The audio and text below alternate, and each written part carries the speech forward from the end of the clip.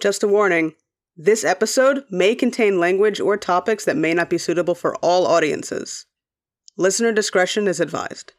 It's cool how they built the tracks in the Meadowlands because it's basically just a pile of gravel that was just dumped and dumped and dumped. They made a huge roadway into the Meadowlands with gravel. And this is back in the 1800s, so you can imagine the type of machinery they used to do it.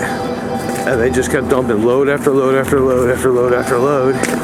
And then when they finally got enough fill in here, they were able to smooth it out and lay down the tracks. And that engineering has endured to this day. I'm walking along the same tracks that were here in 1870, that were laid down in 1870. It's pretty cool. From the banks of one of the most polluted rivers in America to the ruins of New Jersey's not so long ago industrial past, Wheeler Antabanez has seen a lot over the years from his explorations of the decaying built environments of northern New Jersey.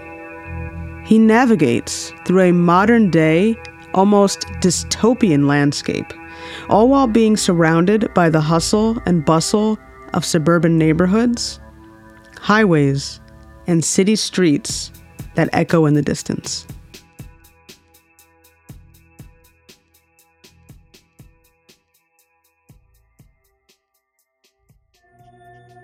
Just to get out here, only to be cut off and not actually be able to reach them because there's water in between of unknown depth.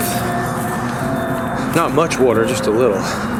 They're kind of like little islands out there. I assume they're for the antenna because there's this old antenna in the water, and you can tell it's really, really old. It's just sitting there in the water, been there for a long time. Someone has set up this yard with all sorts of shopping carts and bicycles and twine, just all sorts of a weird collection of carts, strollers, all this junk. So obviously people are over here. You know, you see evidence of humans out here in the marsh all the time, but I don't run into humans very frequently, you know, which is fine. I'm not really looking to. I'm Wheeler Antabanez. I live in New Jersey, and I like to go to all the abandoned spots and write about it, a lot of times for Weird New Jersey, and also I write books as well.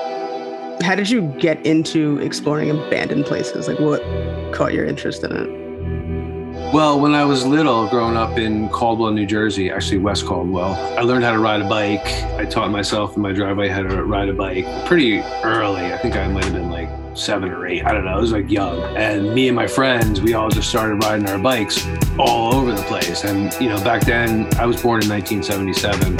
So I grew up in the 80s, and it was just kind of like this little suburban utopia going on back then where you could just go anywhere you wanted and you didn't have to fear anything. And my parents, as long as I was home for dinner, they never really asked me like what I was doing or where I was going. And as it turned out, near my house, there was this giant tuberculosis hospital up on the hill, and no one knew about it. I had never even heard of it. And one day we were up at this place called Fox Hollow, which actually became the housing for a lot of The Sopranos, like when they went to film The Sopranos. But back in the 1980s, they were just building these McMansions. They were just getting started with this. And so we used to go and play in all these McMansions as they were being built, when they were just 2x4s and piles of construction material and stuff. And it was like a paradise for us as little kids. And then we started exploring the woods behind these houses. And when we got up to the top of this hill behind the woods, we came out one day and there was this massive abandoned hospital there. That was the scariest thing we had ever seen. And you guys got to picture this. It was like up on a hill. There was no cars. There was no houses. There was no anything. It was just woods, which is pretty rare in Essex County. And this massive, dilapidated, overgrown, spray painted hospital, all white bricks, massive, huge. And so we approached it a little bit and we like got through the bushes and we saw on the columns of where you'd enter into this hospital, there was like swastikas and it said, "Welcome Aryan Warriors," right across the front of these doors. And we were just we were so scared when we saw this that we ran into the woods and ran back to our bikes and all the way home. But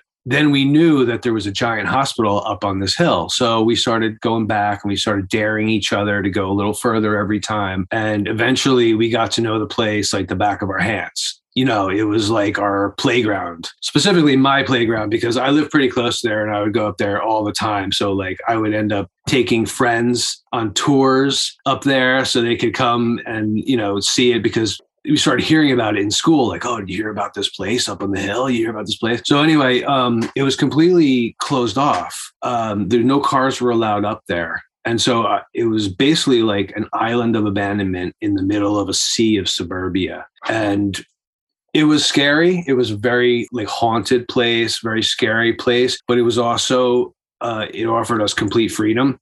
My friends and I, we go up there and like smoke pot and drink when we were little, so it was incredible. It was like, it was a place to go to get away from the rules. And it was just total anarchy. Also, and just in my experience, no one ever got hurt. No one ever got in trouble. It was like a safe place, it was really safe. And, I just fell in love with it. And then so they tore that down. I went there when I was like a teenager with a group of my friends, and we went up there. We were going to show a couple of people who had never been there before. And the entire thing was leveled, except for just a few buildings on the outskirts. And it was like this rubble.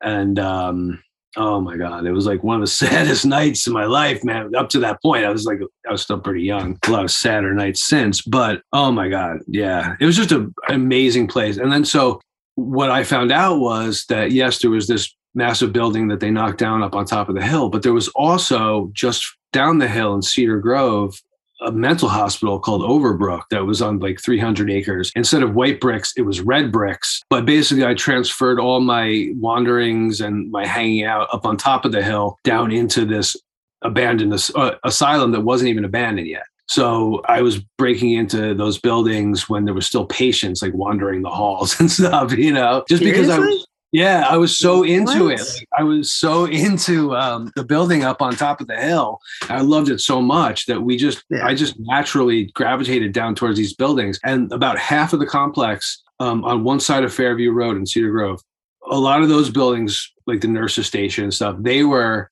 completely abandoned. But the buildings across the road still had mental patients wandering the halls. But everything was connected by tunnels. So even if you got into one of the abandoned buildings, you could easily go into one of the buildings that were still being used. And, so we used to infiltrate big time. And I'm talking, this is like when I was like, 14, 15 years old. Back then, we didn't fear like getting in trouble or anything like that. There's nothing they could do to a kid. So we just were having impunity with this stuff. Wow. Now I'm 45 years old. It's a little different. I'm not walking through people's yards and stuff anymore like I used to. But back then it was like paradise. And this was the Essex Mountain Sanatorium? Correct. Jeez. That's the official name of it. Yeah. The fact that there were still patients there just kind of freaks me out. I mean, that's cool, but that one was empty, the TB hospital. And in fact, there's like all these like medicines and stuff up there. Like we found a bottle of morphine up there. What? And all this stuff. But yeah, down below where the patients were, that was really freaky because like you'd see them and they're like, wandering around and just sort of shuffling around on their Thorazine. And there was like this little caged area where they would all go smoke, like it was like a fenced in area. And I explored all that once it really got abandoned. And it turns out that little caged-in area where everyone used to smoke was right next to the morgue. So they had to walk right past the morgue just to go smoke a cigarette every day. And it's pretty sick, Wow. So you find out like all these weird things that you just never knew, infiltrating these places. And all the patient records were kept in place. So I used to sit there sometimes and just get a big pile of them and just sit in like a desk and just like read them, like it's weird. You'd think like they'd destroy or take, put them in somewhere like for safekeeping or something. Yeah, everything was there. All the equipment, everything.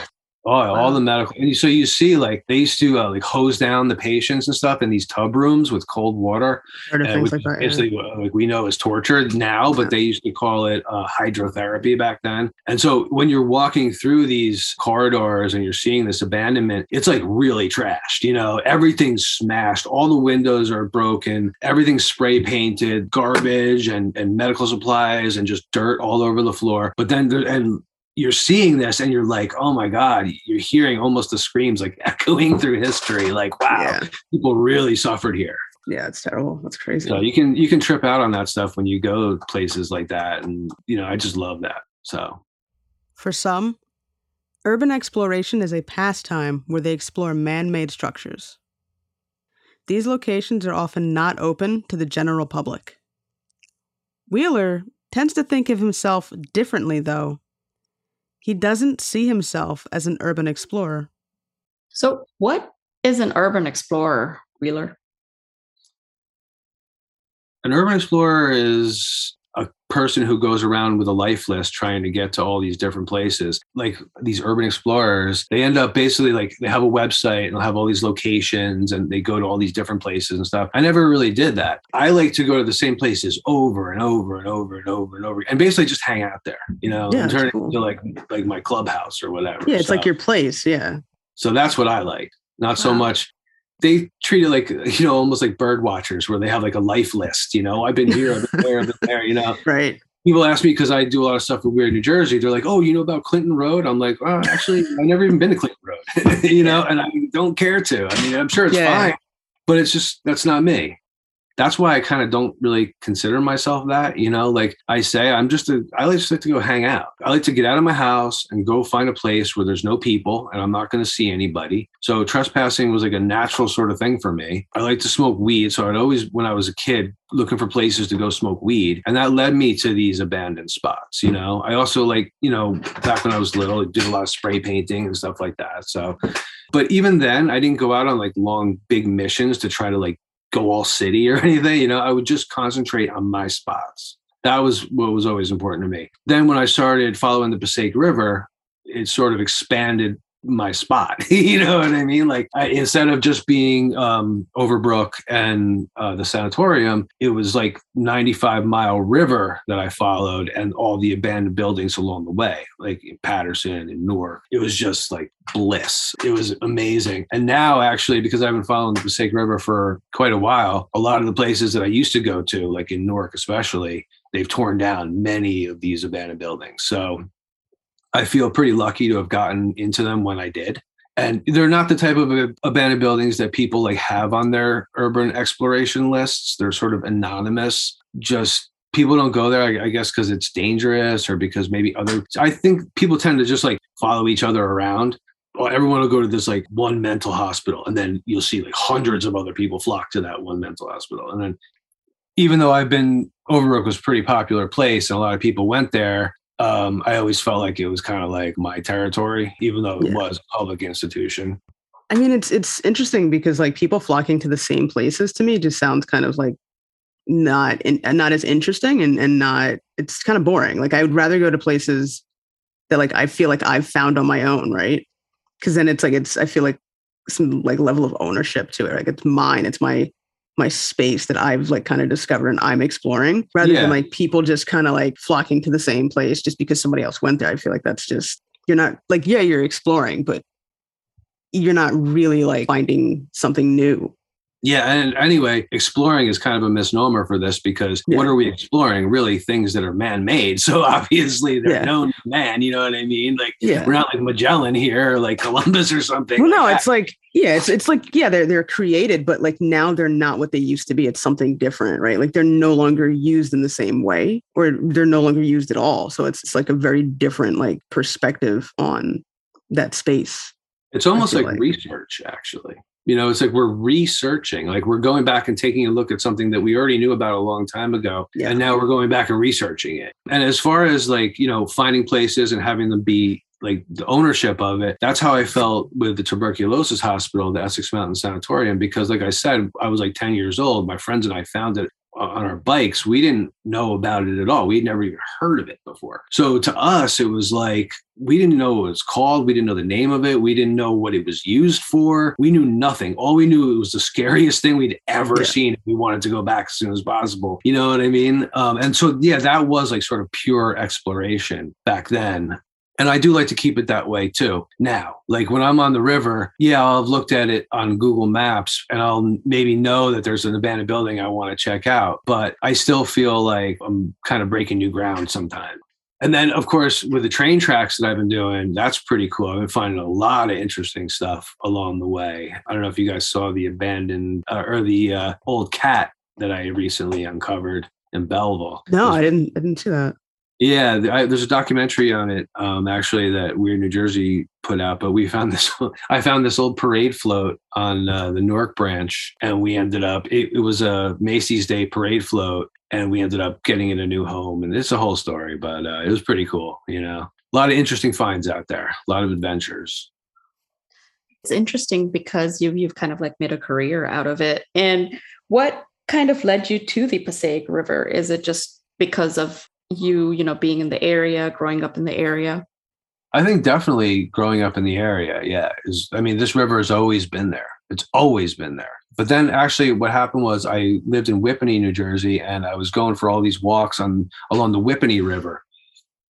And I was thinking like, oh man, it'd be really cool to, get a canoe and go on the river and stuff. And so I actually did. I went on Craigslist and I got this canoe, and it was like this whole big thing. But then the Whippany River was like a little bit shallow. So I went onto Google Maps and I followed the Whippany River down, and I saw that it meets up with the Rockaway River in Troy Meadows. And then I see that the Rockaway River goes a little bit further and it ends up in the Passaic River. And I was like, ooh, the Passaic River. Yeah.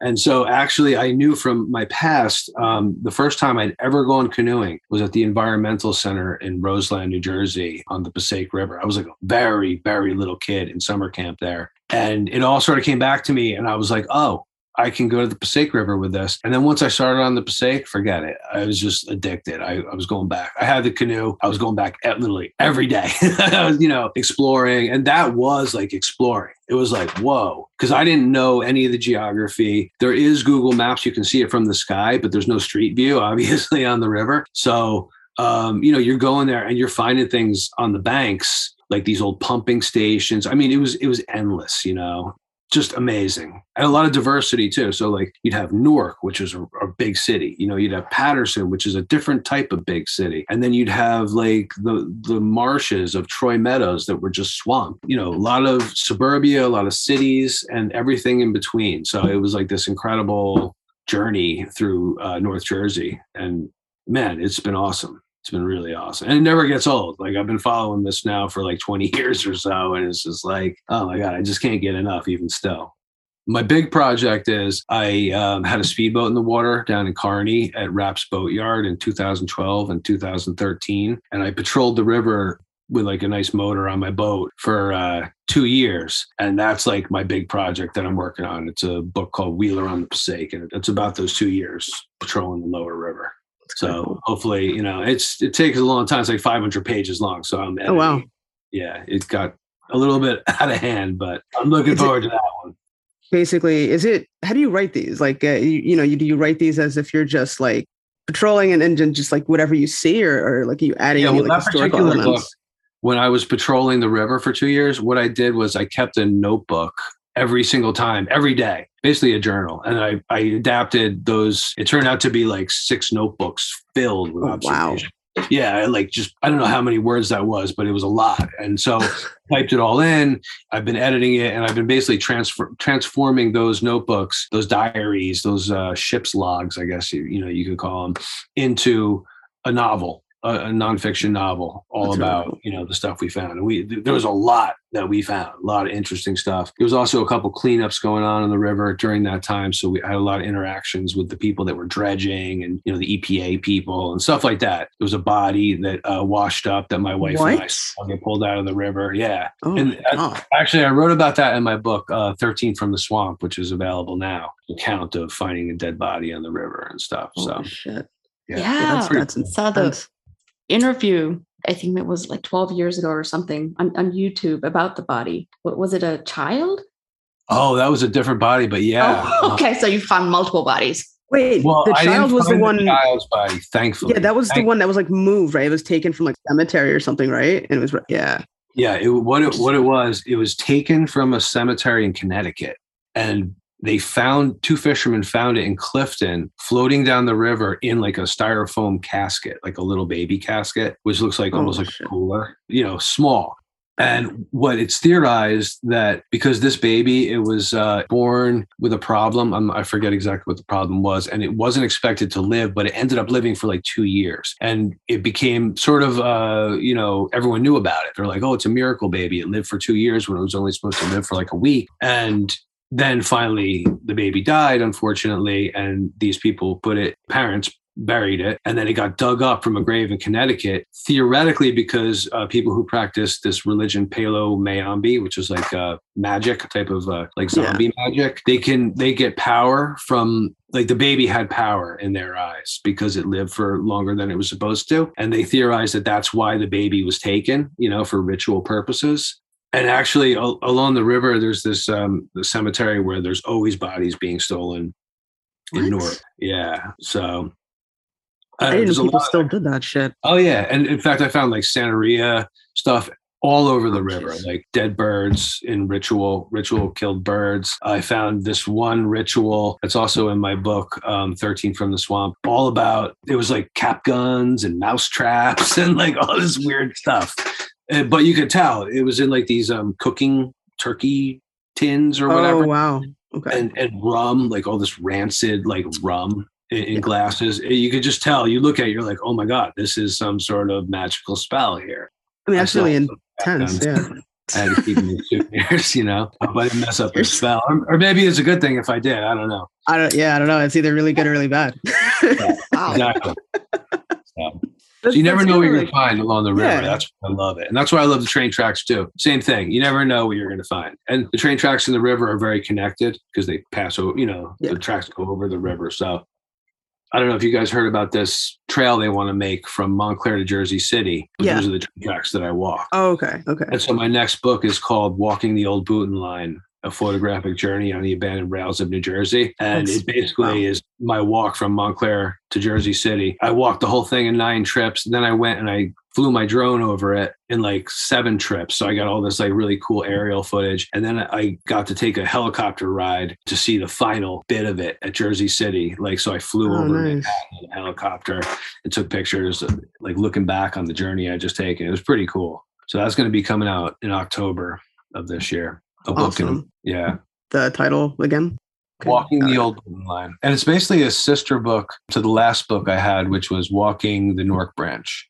And the Newark Branch and the Old Booten Line, they connect in Kearney Marsh out by the Hackensack River. So to me, like all this geography is connected. You know what I mean? Even where I used to hang out, like at the sanatorium in Overbrook, all that water on the mountain, it flows down into the Peckman River. Like after it rains, it all flows down into the Peckman River, and then the Peckman River flows into the Passaic River.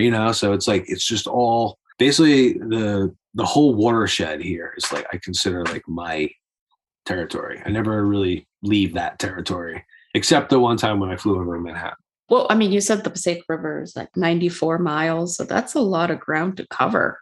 And it drains even more too. It's crazy to what? It drains even more ground because, that's just the main drain that takes all the water from all the tributaries in about like 200 square miles or something, all the way up into New York State. That's all Passaic River water. It ends up. This is just what I've learned along the way, Yeah. It only probably matters to me, but I know I just I love this stuff. So, I was going to say, you really have to have a passion for it to want to, continue doing it so much and also to write about it. I mean, people explore, but not everybody writes about it. What, I guess, motivated you to write about it? Write about your experiences? I actually appreciate that question because no one ever asked me about my writing. They always ask me places I explore and all this. But no one ever asked about the writing. And to me, that's the most important part because I don't really consider myself what they call an urban explorer. Right. I consider myself a writer. And as a writer, the things I love to write about are the things that I love, which is going to these abandoned spots, going to the river. To me, as a writer, as a reader, it was only natural for me to go write about the things I love. And my first book was like this really angry, ranting book that I got arrested for and all this shit. And that's just not what I'm about. As an adult, that was my teen angst that I kind of had to work through. And after that book, I really had to sort of reevaluate and be like, this is not what I want to write about. This is not what I love. My anger, my hatred, all this stuff that I was indulging in back then, violent fantasies and things like that. That's not the type of writing I want to do. What is it that I love? And naturally, I just gravitated towards writing for Weird New Jersey about the place I loved the most, which was the sanatorium, the Essex Mountain Sanatorium. So really, I would say that this type of exploration and just having fun in abandoned buildings and stuff, it turned out to be a really good thing. It wasn't bad at all. Like, my parents used to be worried about that, but it was good. It gave me a good subject matter to write about, something that I could share with people rather than alienates me from people. What got you started writing with Weird New Jersey? Like, how did you hook up with those guys and start writing for them? Let's think. That was so long ago. I think it was centered around the sanatorium. I think I wrote them. Oh, you know what it was? I wrote them a piece of mail that they couldn't publish. It was like this crazy piece of mail. And in fact, they had this event in Maxwell's in Hoboken a bunch of years ago, maybe like 10 years ago, where they had all the mail that they couldn't publish, and different readers read it aloud in front of a crowd. And one of the pieces was the mail that I sent them that they couldn't publish. And I actually got to go up on stage and read it out loud. So I wrote this crazy email to them, and they kind of remembered it. And they, in fact, when I went there the first time in their office, they had it framed on their wall. And I was like, oh, okay, you guys remember me, So it all started with that letter, and it was about the sanatorium, and it was pretty nuts. Then, what happened was I kept in touch with them, and I sent Mark Moran an email, and I was like, hey, I've been out in my canoe. I've been doing the Passaic River and all this stuff. And they're like, well, why don't you do a special issue about it? Because I was saying I want to do a book about it. And they're like, well, instead of doing a book, do a special issue. Mark Skirman actually said that. And I was like, yes, okay, I will. And so I did. And I really put everything I had into that. I finished the exploration of it. I went out to places I had wanted to get to, but I hadn't been yet. And then I sat down and I forced myself to write it, because it's not easy. Writing is like really hard, as everyone knows. It's like one of the hardest things to do. And then it came out, and it was just a good reception, and sort of started me off. Luckily, my first book didn't really start me off. Nightshade on the Passaic, my special issue for Weird New Jersey, was what kind of started me off. And then I found that voice that I had been looking for, and it turned out to be a nonfiction voice. So I started going out and just writing about my adventures that I was just going on anyway. I've been doing this for a long time, and it never really occurred to me to write about it until Nightshade on the Passaic, and then it all clicked. It's been ever since then I've had the right path, and that path is the Passaic River. That's what I follow. It seems to be your place. Yeah. And you do this always alone, or do you ever have anybody with you? On the river, actually, I have like a little crew, people I trust. My wife, my friend Frank, who is an excellent mechanic. He helped me out mechanically, because I had a lot of mechanical trouble keeping a boat on the river. The river's harsh. It's a very harsh environment. So I needed a really good mechanic. And luckily, my friend Frank is excellent. And he actually was more than just a mechanical guide. He had been, he had been boating on the river for years. And so he took me out in his boat and showed me some stuff. And I was like, whoa, this is amazing. And he helped me find a boat. He helped me fix the boat. He helped me do everything. So That's my awesome. buddy Frank, my buddy Mike, my wife, Mr. Rapp, who used to own the boatyard, that's where I kept my boat. He was a really good guide for me for 2 years. And then, so 2012, 2013, I kept my boat on the Passaic River in Kearney at Rapp's Boatyard. And then after that, Mr. Rapp unfortunately died. And then the boatyard is still there now, but it's just really in bad shape. I mean, really bad shape. Basically an abandoned building at this point. And that happens to be right next to this rail bridge that's a part of the old Booten line, which is part of my next. So it all fits. It all comes together like gears in a cog. So infrequented, people don't come out here much, man. And it's pretty cool to see it firsthand. A lot of really beautiful sights, a lot of really tragic sights too. And I've been out here for hours and I haven't seen a single person, except for all the people driving and the people flying over my head and these low-flying airplanes. And I mean, I'm surrounded by people, I'm surrounded by civilization. But this is a little island where I can't reach them, they can't reach me. Sometimes, local lore and legend make their way into Wheeler's travels. One such legend is Annie's Road. Like most urban legends, there are many variations to the myth. The earliest fables I've heard about Annie date back to the 1700s and take place during colonial times. These tales usually describe Annie as a young bride-to-be, walking with her family down Riverview Drive toward a shady glen by the river, where her groom is eagerly waiting. It's the happiest day of Annie's life, but just as her fiancé comes within sight, a runaway horse carriage whips around a bend, slams into Annie from behind, and drags her beneath the rear axle for several hundred yards, until her body is flung clear and her corpse lands with a thud at the feet of her horrified fiancé. I think I actually had a couple little, I don't really believe in ghosts, but I did see a couple like strange things on my, at the sanatorium. There was this one place where they had all these leaves, and it was like a big parking lot where people used to park, and the town brought their leaves in after the place was abandoned. They had lines and lines and lines of compost, basically. And me and my friends, we were there on our bikes, and I think we had put our bikes down, and we were just like in the compost piles walking. And I look over at the hospital, which is all overgrown and scary looking. I see a woman standing there all in white.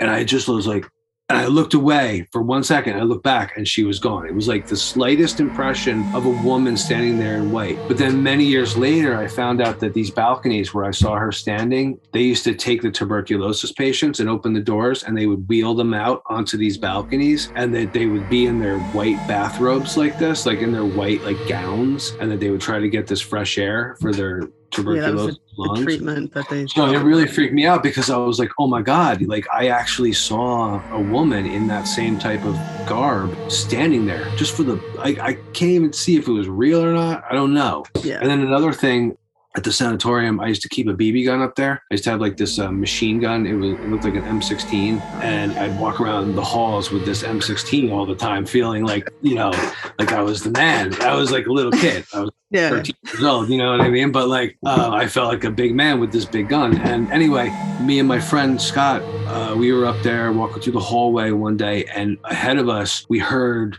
somebody walking, and we were like, hey, and we chased them, and then they took off running, and we heard the steps like running down the hall, and it was like a little bit of a curved hallway. So anyway, we chased them, and we hear the footsteps go to the right in the hall, in another hallway. So we go down that hallway, we hear a door slam, we go through the door, we kick open the door with a machine gun, I'm just like pointing it, waiting to corner somebody, and it's a bathroom with no other exits. We kick open every single stall. There's nobody in there. There was like a 4-story drop or a 3-story drop out the window. Like there was just no way anyone could have gotten out of that room, and there was nobody in there. So it was like we were following these like ghostly footsteps. So I can't really explain a couple things that I've seen. Other than that, I tend to not believe in these stories, I think if I did believe in these stories, I wouldn't really be able to go where I go, Because when I go like into these abandoned buildings and everything, I don't feel any fear, I used to when I was little, but there's nothing there. So it's all gone for me. Even like fear of like homeless people and stuff like that. Like I've just been dealing with people on the streets for so long, it just doesn't scare me anymore. Consequently, I never had any problems. So yeah, I was gonna say, like, what kind of people would you run? Like, if you do run into people when you are exploring these places, what kind of people would you run into? People less scary than me, I'm the scary person there now. When I was little, I was really scared. Now I grew up to be the thing I was scared of. So yeah. What are you and really, of? I'm not that scary either. So you know what I mean? Yeah, it's like your perspective when you're a kid. Then what you're exploring is new to you, and you're a kid. Then as an adult, you see things a little differently. Even exploring, I feel like maybe you see differently. Yeah, because these places, they straight up look haunted. They are scary just on that level alone. But as an adult now, I'm not really scared of that. It's all good.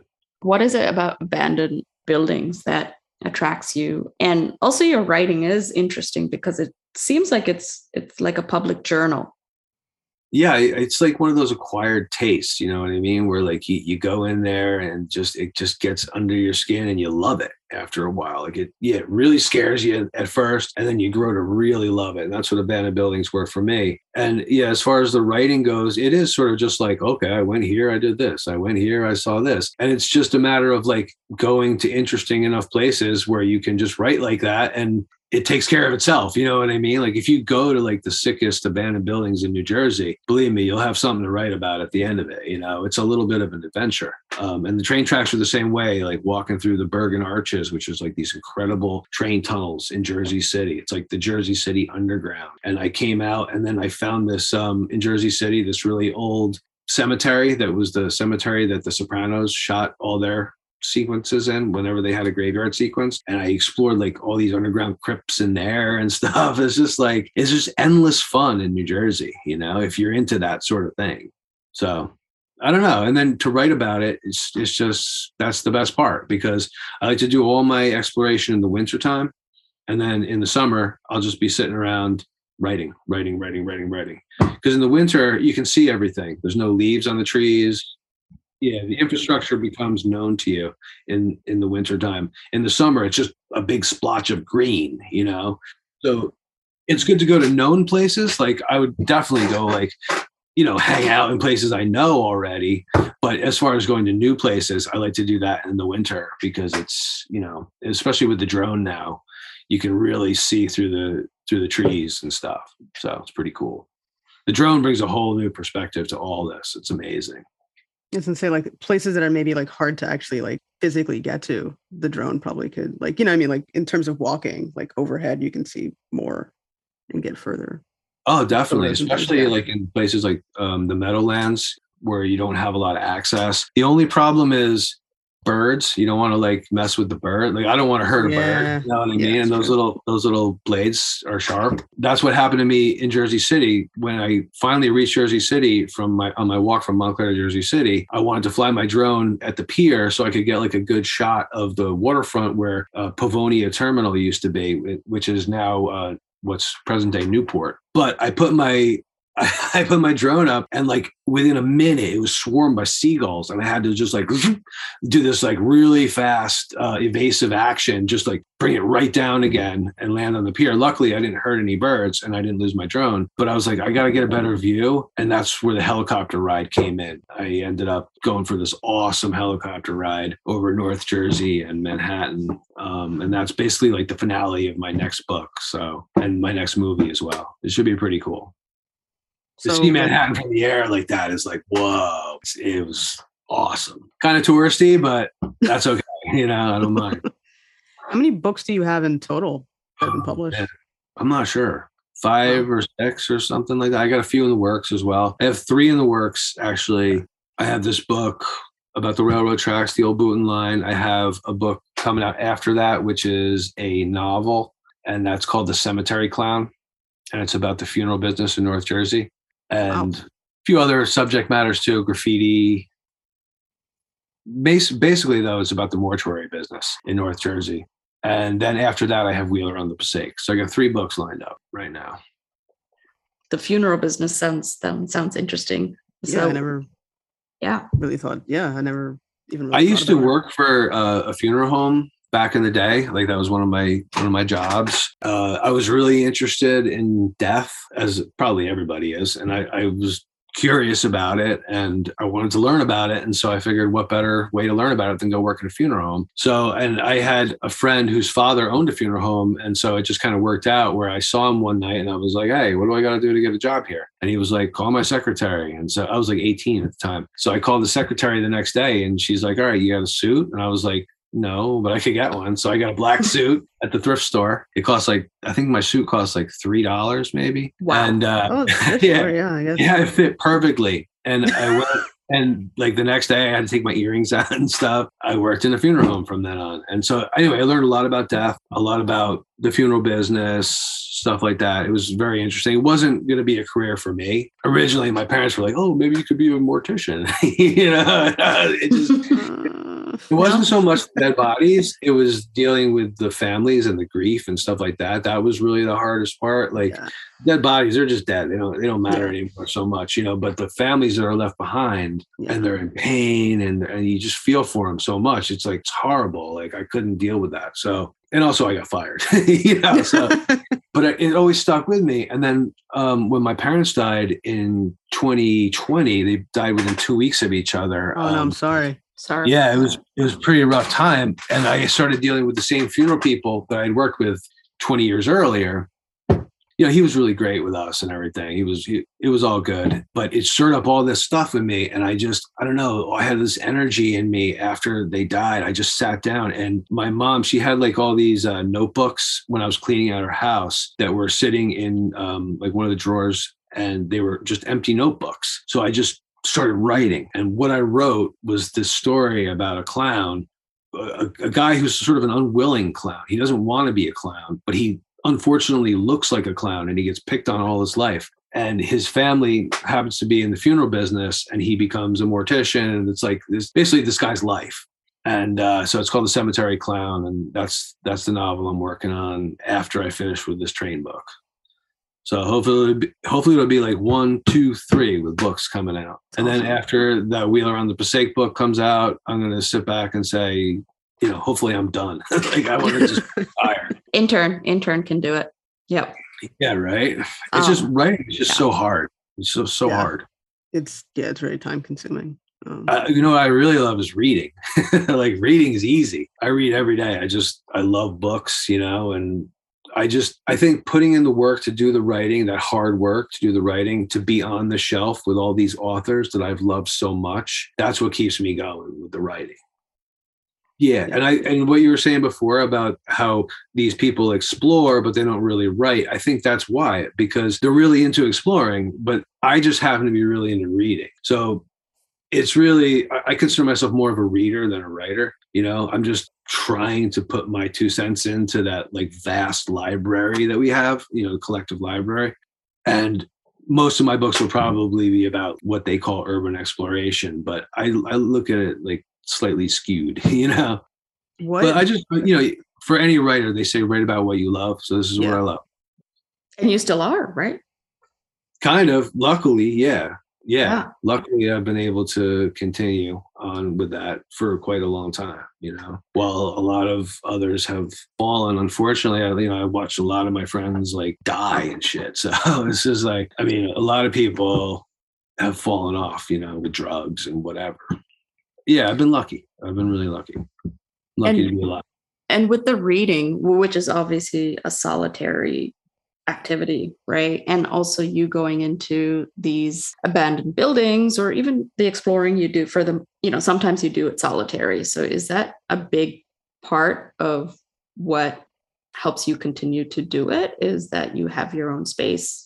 I have plenty of like privacy and room to do what I want to do now. But yeah, when I was young, I didn't necessarily have that so much, I'd either be stuck at my parents' house when I was little, or then, like I had roommates or whatever. So I was always like going out into the world, to have my own space. And I would seek out these places where I could be alone, for different reasons. A lot of times because it was like I said, smoking weed, you got to find a place where you're not going to get caught. So that had a lot to do with it, especially when I was very young. But then, I don't know, I just got to like it, you know what I mean? And as far as going solo into buildings, especially like up at Overbrook, for instance, if you go there with more than one person, inevitably you're going to start having a conversation because people talk. And then if you start talking, inevitably your voices are going to ring through the hallways, and inevitably the cop that's sitting outside is going to hear some talking or some shuffling or some smashing, whatever. And then they're going to come in and arrest us all. If I fly solo, I'm a ghost. No one sees me. No one hears me. They may smell my patchouli, but it's like a fleeting essence that's lingers after I'm long gone. So I try to keep my next question. Yeah, that was my next question was going to be like, in terms of like not getting caught, because we're, the places you go, I don't know if they're like solely like private property, or some things are public and you can kind of go around. Well, I would think like most abandoned places are. When we used to go up there when we were little, there was this van. Like I said, it was sort of like an island of just trees and stuff. And you couldn't drive up there because both entrances to the hospital at the base of the mountain were blocked off. But there was this police van that would go. So all you had to do was just, avoid the police van. It was easy. And once you got in the building, forget it. They're never going to catch you. There's tunnels. There's all ways to evade them. So we never got caught up there. Even though it was like a $500 fine or something, that's what the sign said. Groups of kids would get caught there all the time. But, me and my friends, we knew it too well. Then when they knocked that down and I moved down to Overbrook, none of my friends, we had grown up by that time. So like my friends weren't really into this anymore. And I didn't hang out with them, in the same way. So it was all solo completely. And then it became out of necessity just to not get caught because the cops were like literally right outside. They were patrolling like constantly. And I went up there for however long it was and never got caught. So I think it was 2007 when they finally abandoned it completely.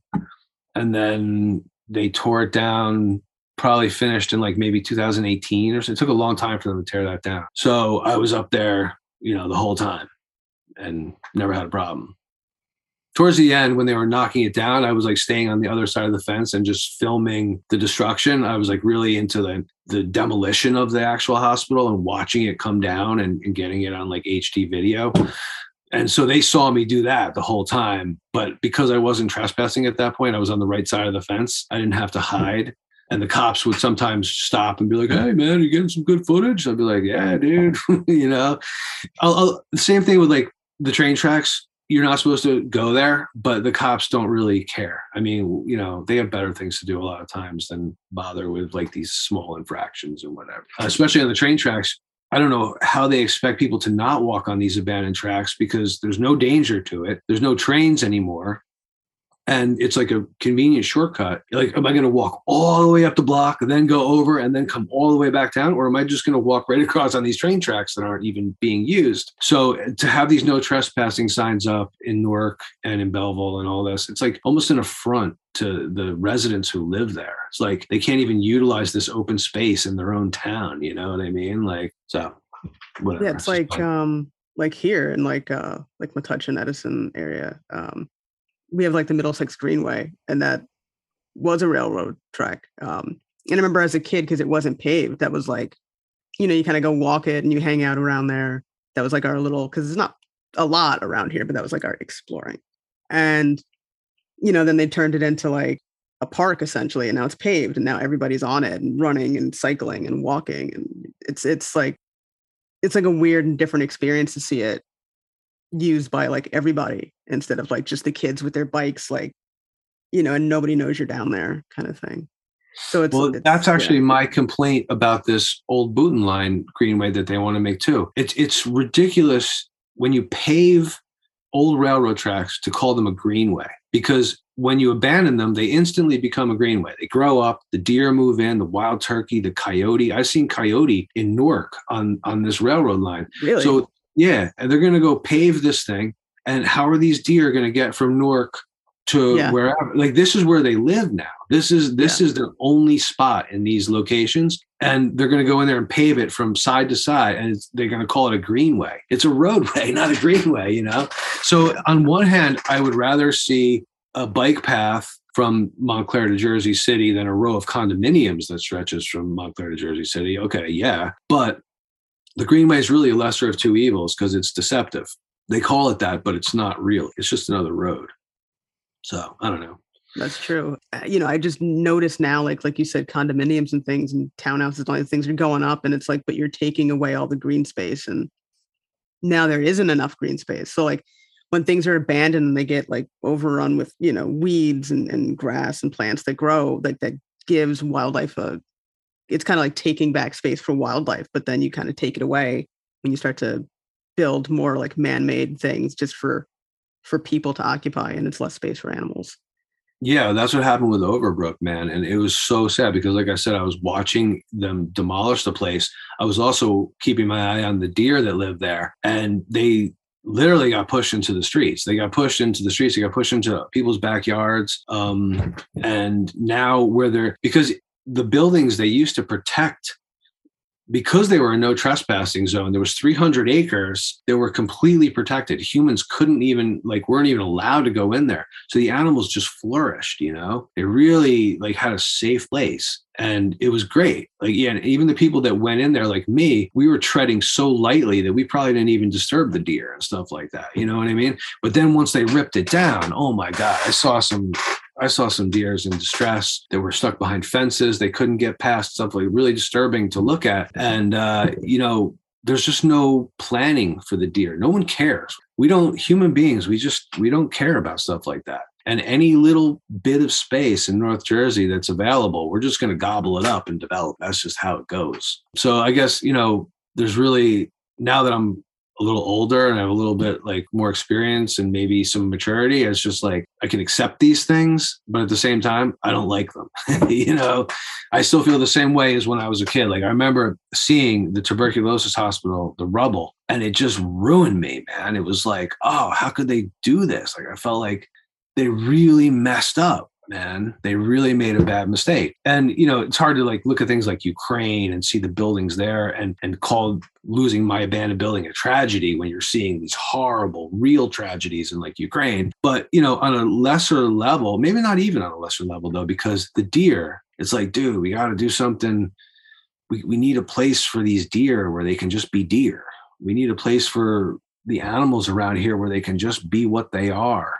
And these abandoned buildings are the last little refuges for them. And they also happen to be my last little refuge too. So it's I feel entwined with their fate a little bit, Wheeler, one question is, so the work that you've done is Passaic County, Essex County, and that seems to be because of you growing up there. Have you thought or entertained the idea of expanding to different parts of New Jersey?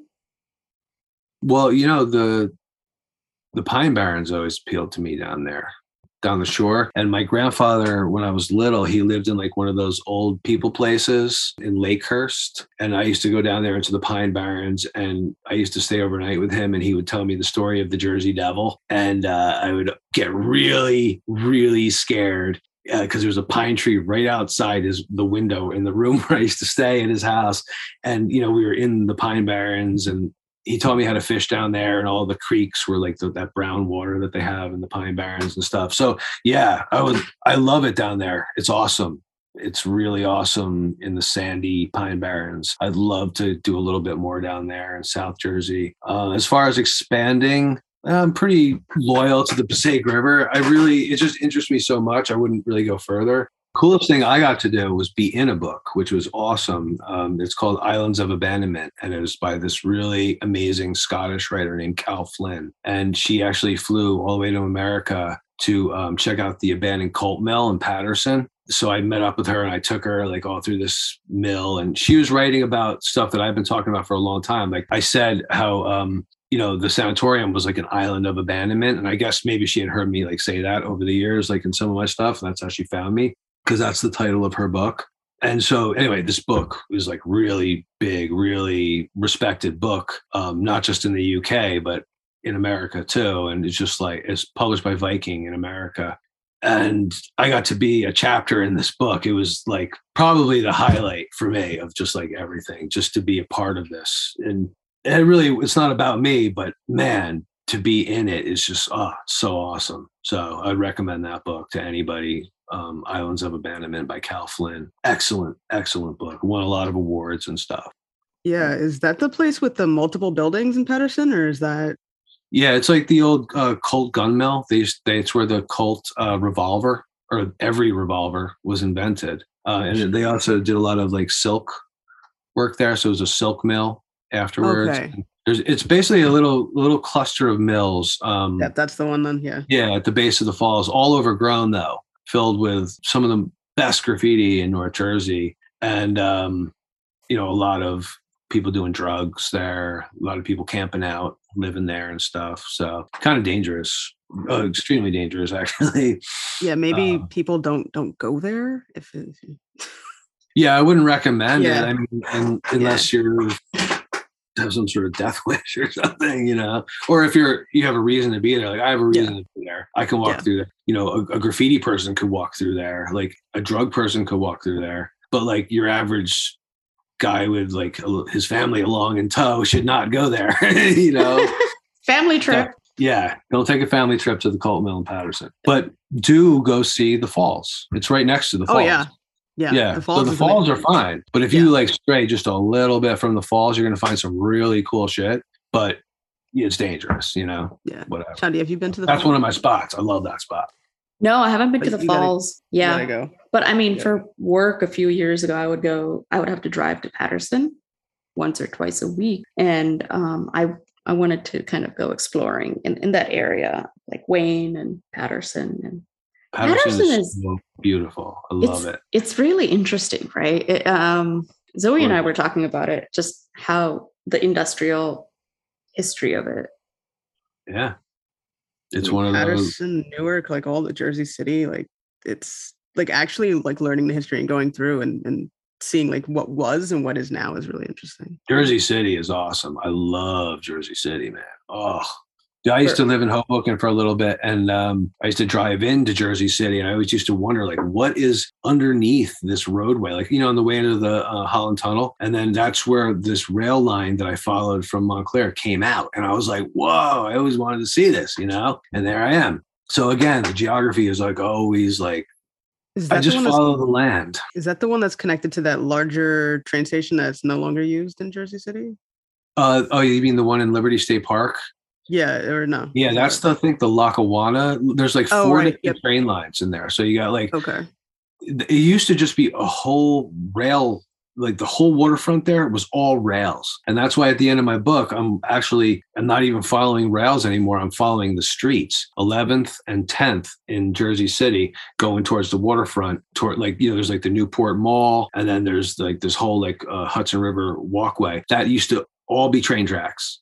Whole thing. And it was cool because like they had like these really old cars back in the day. They were all painted black. Everything was painted black because they would burn coal and it would get all like the cars all dirty and stuff. So they just painted everything black to avoid being dirty looking. And you see these old pictures and it's just like, so beautiful. It's so industrial and harsh and awesome. And now it's just like a mall,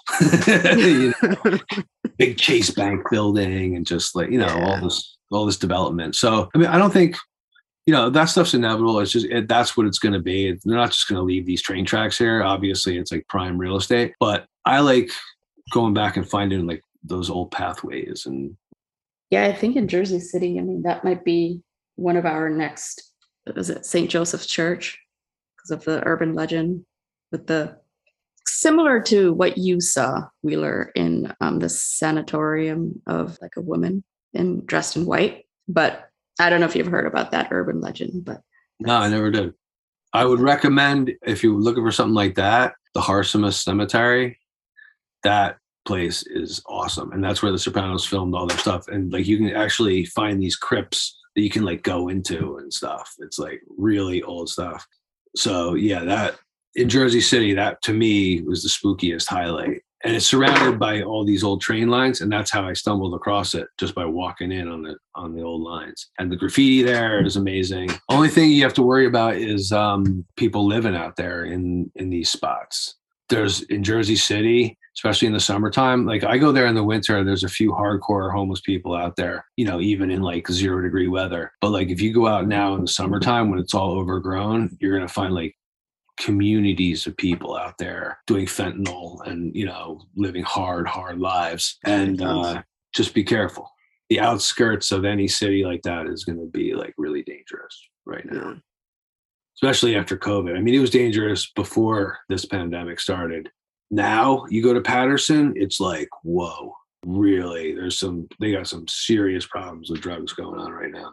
It's a harsh world. You got to be careful everywhere you go, but Jersey can get real dangerous real quick. Chandi's rethinking that. The Jersey. Yeah. I'm a huge fan of The Sopranos, so anything related to that is I would do. It's actually when I was a volunteer at a nursing home, one of the guys, the old people, he he lived a couple doors down from the house that was filmed, but that's North Caldwell, right? So that's different. That's not. Yeah, well, that's like the other end. You know, they filmed from North Caldwell to Jersey City to New York. I mean, all that, this whole area in North Jersey, like even my town, Montclair, there's like all sorts of places in Montclair. The tattoo shop where I got tattoos, they made that into, that's where Tony was. They had like an orange juice stand. He went to go get his orange juice and they tried to carjack him. That was actually a jinx-proof tattoo in Montclair. So it's just everywhere. I mean, you can name places like that everywhere. But yeah, specifically though, this one place in Jersey City, the Harsema Cemetery, where they filmed all their cemetery scenes, that is like the coolest place out of all the Soprano places. I mean, you got to check this cemetery. I love cemeteries. And it's really cool too. They actually have like concerts there and stuff. Like, yeah, because it's not abandoned, but they don't really have the money to maintain it. So they have like all these volunteer groups come in and like clean up and do all this weed whacking, and they'll have like these benefit concerts to like pay for little cleanups and stuff. But if you look, there's so much history in this one spot. You just got to check it out. It's amazing. I'm definitely down for checking that out. Yeah. I mean, this is what I do. It's really, it's not that big of a deal. A lot of people do it, but a lot of people fascinating. Don't write about it though, right? Yeah. That might be the difference. Yeah. That might be the difference. And it's also like their motivation for doing it. And there's like, I don't know. I mean, everybody's different. Yeah. Yeah. I think most of the people who do what I do are really looking for some sort of like Instagram fame or something like that, you know. You see like TikTok videos and you're just like, okay. So there's that element to it, but at the same time, just hanging out in abandoned buildings and stuff is like really cool. So you can't blame people for doing it. I mean, whatever their motivation is, like you can see why it's attractive to people. Yeah. So, and you going from a lot of fiction writing, and then is The Cemetery Clown your first fiction? No, I actually have a novel out called Matt and Jess Forever. Okay. That's fiction. That's available on Amazon. Okay. That was my first novel. Okay. So this will be like my second nonfiction. My second fiction novel. Sure. But I would say that my book, Wheeler on the Passaic, is also a novel too. It just happens to be nonfiction. It's a lot easier to write fiction because you can just make up anything you want. You know, nonfiction is like, oh man, I try to be pretty stringent on my ethics as far as like, you know, I'm not a reporter. I could lie if I wanted to, but I try not to ever like have any untruths in my nonfiction. I want it to be like exact. And so when I go do research and stuff on a place, like I want like my dates to be right. I want everything. If I'm going to talk about pollution, I'm going to study the EPA reports. You know what I mean? Like just for my own sake, I like to be that thorough. When I do my reading, I like to read a well-prepared document, not something that someone just threw together. I actually care about the finished product, so I try to make it as good as possible. Are all your books available on Amazon or? Yeah. You can go to abandonedbooks.org. That's the publisher website, and find them all from there, basically. Coming out in the fall, right? And you said you're having a few come out then too. So October 30th, it's going to be a premiere on YouTube of the video that's going to accompany the old Boot and Line book. So there's going to be basically a dual thing. The video's free; anybody can watch it. The book, you have to go on Amazon and buy it. I like to, when I do a project now, I like to have a video and a book. That way, everyone can see the video, and if they see value in the video, then they can go buy the book. But either way, I get to share it, which I like. I think if you just put a book out these days, maybe a few people buy it, but like if you put out a video in a book, then they can see like, oh, here's something interesting. And I always try to keep my books have a little bit more than the video. So if you watch my Newark branch video, you can go a lot deeper if you buy the book. You know what I mean? Try to do it that way. Thanks for being on the podcast. I really appreciate it. Thank you, Wheeler. All right. Thank you. Well, that's going to do it for this episode of Bound by the Cloak. We'd like to thank Wheeler for joining us for this week's episode. Wheeler has written quite a few books, and you should really check them out. You can find out more about his books at luckycigarette.com and abandonedbooks.org. Some of his books include 13 from the Swamp, The Old Asylum and Other Stories, and Walking the Newark Branch. And don't forget, be on the lookout for Wheeler's latest book, Walking the Old Boonton Line, which will be available October 31st of this year. On October 30th, look out for the video premiere on YouTube accompanying Wheeler's latest book. Follow us on social media. We're on Twitter, Instagram, YouTube, and even TikTok. You can find us on Spotify, Apple Podcasts, Google Podcasts, and wherever you get your podcasts. Thanks for listening to another episode of Bound by the Club. We'll see you next time.